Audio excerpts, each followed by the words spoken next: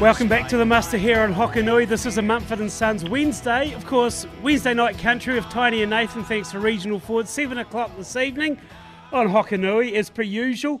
Catching up with Dean Rabbidge now, Wyndham Sheep and Beef Farmer, as we do every couple of weeks here on the program. G'day, Dean. How's things?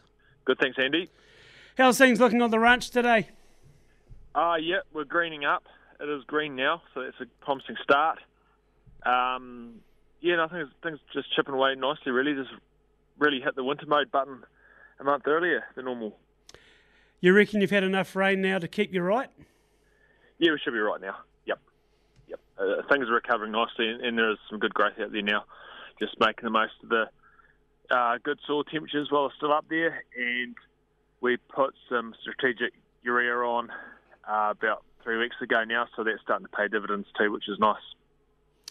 Yeah, you'll be getting into break feeding mode pretty shortly, I'd imagine, aka silly string season. Yep, we've got one mob used behind the wire already.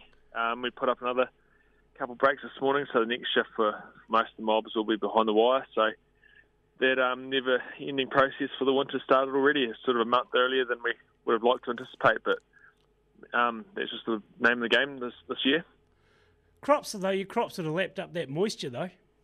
Yeah, look, they've really benefited from it. I noticed the kale is probably grown a foot the last fortnight, which is really good. And the Swedes walking through them yesterday are really bulbed up nicely. So I think the yields will get close to where we need them to be, which is nice.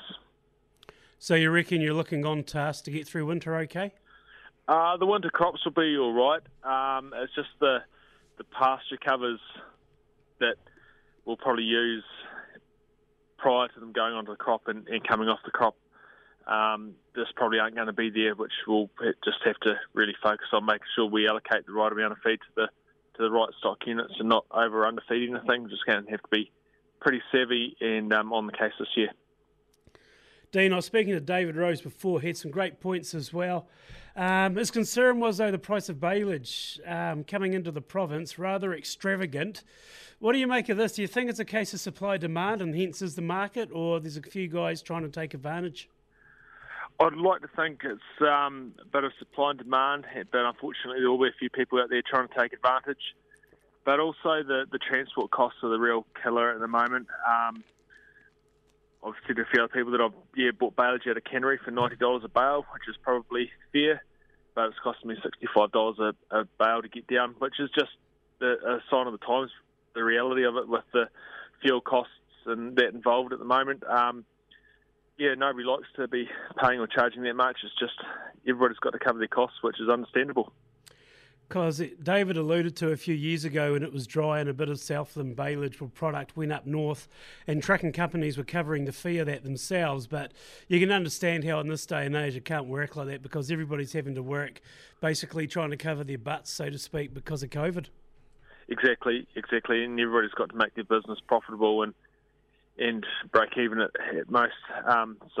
It's just the way it is. And I think we're just fortunate that the prices that we've received for beef and lamb and the milk across the years probably been able to put us in a position where we can fund a little bit of that so we can make sure we've got next year's production in the bag as well. Just when you're talking to guys around the area, Dean, what's the feeling at the moment? Still a fair bit of frustration out there and just a fair bit of anxiety. People just anxious about going into the winter in the position that we're at the moment. But I think everybody's made really positive and proactive decisions early to try and put themselves in the best position possible. And it's just things that are completely beyond our control now that are influencing what we can do on the farm, really. Yeah, and that's the big one, isn't it? There's only so much you can influence, and once things go out of your power, you can only be responsible for what occurs on farm, I suppose. Yeah, and I think a lot of the issue has been that people have made those decisions early, but then it's taken another 2 to 3 weeks to get them actioned, whether it's been a delay in transport or killing space or things like that too. So it's one thing making a decision, it's the other one getting it across the line too, which hasn't helped in some cases. Could be worse. You could play for the Warriors. Yeah, it was pretty ordinary on the weekend, just to be polite about it. Yeah, 54 points in the second half. I watched the game, all right? They were right in that game up until the 50-minute mark, and it was only a couple of opportunistic tries in the first half off Warriors' mistakes that got the Storm the lead. It was 18-10 at half-time, or 16-10 at half-time.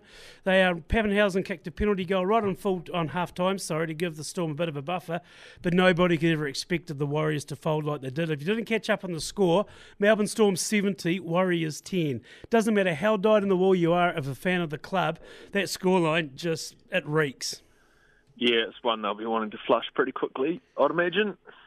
Flush it done and you move on. They've got Canberra on Saturday, so it'll be interesting to see the response from the side. The Highlanders as well, the first New Zealand side to lose to an Aussie team. Obviously, it was only the first weekend for it. What did you make of that game? Yeah, the Brumbies was always going to be a tough task. They seem to be the pick of the Aussie teams at the moment, and the Highlanders obviously without a few of their key players like Frizzell and Smith and that, so that would have put a wee bit of pressure on them really, unfortunately, and they just couldn't quite get it across the line, just lacking that wee bit of firepower when they really needed it. What do you think the issue is with the Highlanders this season not being able to attract a few more players of quality? Oh, gee, I don't know. You'd think being able to play at the lunchbox every second weekend in perfect rugby playing conditions would be a bit of a carrot to get a few big guns down, but I don't know. I don't know, Andy, to be honest. It's just one of those things. I think I'll change that line of questioning. Players of quality. They're quality players to be a professional rugby player, but game breakers almost, because you see the Crusaders, they've just got a mortgage on them. The Blues have got them now. All of a sudden they've come right. You see the Chiefs, and then you look at the Hurricanes alone, like with Geordie Barrett at the back and who they've got within their ranks. And then you've got the guys up the road as well who I'd rather not talk about because they've just got All Blacks from go to woe. And it just seems to be the Highlanders have suffered from being poor cousin syndrome. Yeah, yeah, you're probably right there. And they are all top quality players, obviously, to be still playing at that level, but just need a couple of real X factor players like what the other teams have abundance of at the moment, really. Yeah, hopefully this week we can rebound and get a couple of wins. Hey, Dean Rabbidge, thanks for your time this afternoon as always, mate. Have a good arvo. You too, Andy. Thank you. Dean Rabbidge there out of Wyndham. The Warriors, that was a debacle basically. If they didn't catch a score, 70 points to 10, the worst score conceded in an NRL era, the most points ever conceded in a half of rugby. The Warriors had a couple of injuries, but still inexcusable. So Canberra Raiders Saturday, let's see if they can tame the Green Machine. Coming up next on the Muster to wrap the hour, Tessa Prentice out of Dunedin. 2IC here at the Muster. To live my life as it's